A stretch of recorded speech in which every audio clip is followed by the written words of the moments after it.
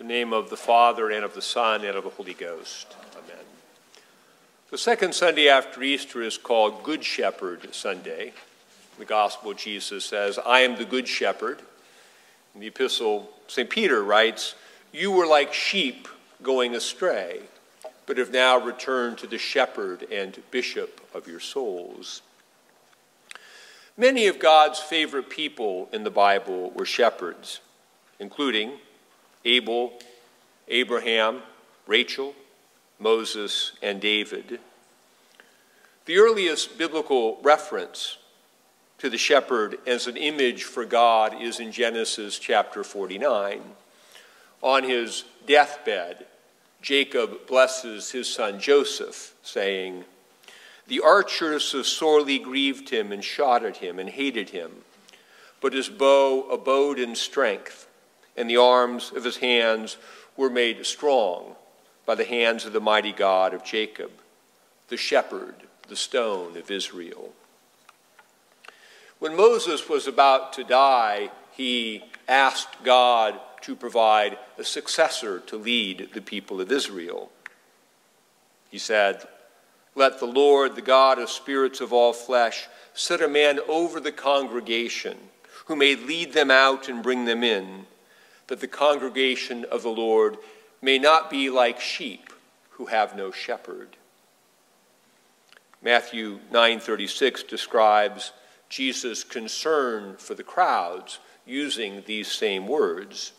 It says, Jesus was moved with compassion for them because they were weary and scattered, like sheep having no shepherd. Zechariah chapter 13, verse 7 says, strike the shepherd and the sheep will be scattered. And Jesus quotes this very verse to describe the events of Maundy Thursday. In Mark 14:27, he says, all of you will be made to stumble this night, for it is written, I will strike the shepherd, and the sheep will be scattered. The most extended Old Testament reference to shepherds occurs in the 31st chapter of Ezekiel, where God levels a scathing indictment on the performance of Israel's shepherds.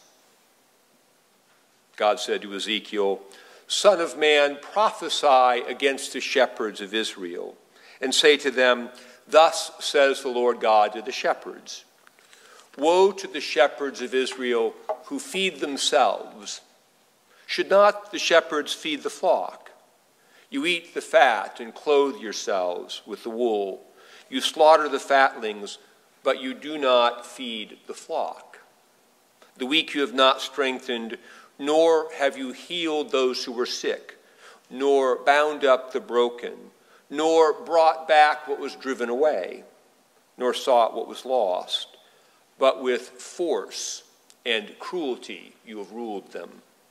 So they were scattered because they were sheep having no shepherd. God's answer in Ezekiel is to take over the job himself. Ezekiel 34 verses 11 and 12 proclaim, thus says the Lord God, indeed, I myself will search for my sheep and seek them out. As a shepherd seeks out his flock on the day when he is among the scattered sheep, so I will seek out my sheep and deliver them from all the places where they were scattered on a cloudy and dark day. This provides the biblical context for today's gospel, where Jesus says, I am the good shepherd. Jesus fulfills the prophecy of Ezekiel 34. He gathers all the lost sheep who were scattered by the bad shepherds. In the Bible, shepherds seem to have three basic duties. They protect the sheep from predators, they pursue lost sheep who wander away, and they lead the sheep to food, water, and an abundant life. The most prominent protective image in the Bible is provided by David. When the armies of Israel cowered in fear of the Philistines and the Philistine champion Goliath, David said he was willing to fight. And King Saul objected that David was just a boy who didn't know anything about fighting. David defended his abilities, saying to Saul, "Your servant used to keep his father's sheep, and when a lion or a bear came and took a lamb out of the flock, I went after it and struck it, and delivered the lamb from its mouth. And when it rose against me, I caught it by the beard and struck it and killed it. Your servant has killed both lion and bear, and this uncircumcised Philistine will be like one of them, seeing he has defied the armies of the living God." Clearly, the young shepherd David was flying under the radar, wandering out with the sheep, killing lions and bears. Malcolm Gladwell provides some helpful insight on David's skills. We tend to think of David as a boy with a slingshot shooting at this big champion Goliath. Gladwell says that the sling was in fact the equivalent of ancient artillery. A skilled slinger could hit a target at great distance with lethal accuracy. It was the ancient equivalent of essentially a modern gun. Goliath, by contrast, seemed like an undefeatable foe, but he may have suffered from certain diseases that made him slow and ponderous and partially blind. Thus, David versus Goliath was indeed a mismatch, but in ways that were not apparent to the naked eye. This provides an image for the spiritual battle.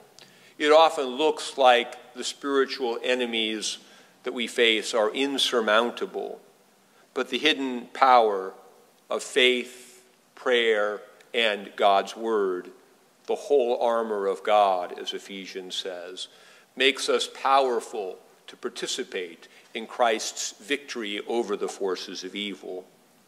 As we abide in Christ through our life of prayer, we have the promise of Romans 16:20, which says, "The God of peace will crush Satan under your feet." Shepherds also seek lost sheep. Jesus told the parable of the man who left the 99 sheep to search out for the one which was lost. And when he came home, he had a party, saying, "Rejoice with me, for I have found my sheep which was lost." And this is the way God views sheep who drift away from his fold and then return. As Jesus said, there is more joy in heaven over one sinner who repents than over 99 just persons who need no repentance. This reminds us that if we want to participate in the ministry of the Good Shepherd, we must seek out the missing and wounded sheep. And then we must rejoice with the hosts of heaven when they return to the fold. Shepherds also lead the sheep. Psalm 23 says, "He leads me in the paths of righteousness for his name's sake." In baptism and confirmation, we promise to follow the Good Shepherd. The epistle today gives us some instructions about exactly what this following means. It says, "Christ suffered for us, leaving us an example that we should follow in his steps, who committed no sin, nor was deceit found in his mouth, who when he was reviled did not revile in return. When he suffered, he did not threaten, but he committed himself to him who judges righteously, who himself bore our sins in his body on the tree, that we, having died to sins, might live for righteousness, by whose stripes you were healed." St. Peter says that to follow Christ means to respond to evil with good, and to do what is right even when we personally suffer for so doing. This is not just a command, it is part of our healing. by his stripes you were healed. The healing we experience through forgiveness and reconciliation with God frees us from the need to fight our own personal battles for vindication and recognition. We are now free in Christ to do what is right, no matter what anyone else does to us.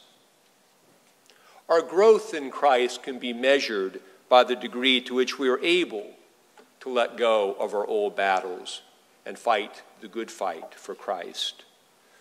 The Good Shepherd leads us to the resurrection, and the way to get there, the way to follow him to the resurrection, is the path of practicing right behavior in response to the wrong behavior of others, just like Jesus did for us on the cross.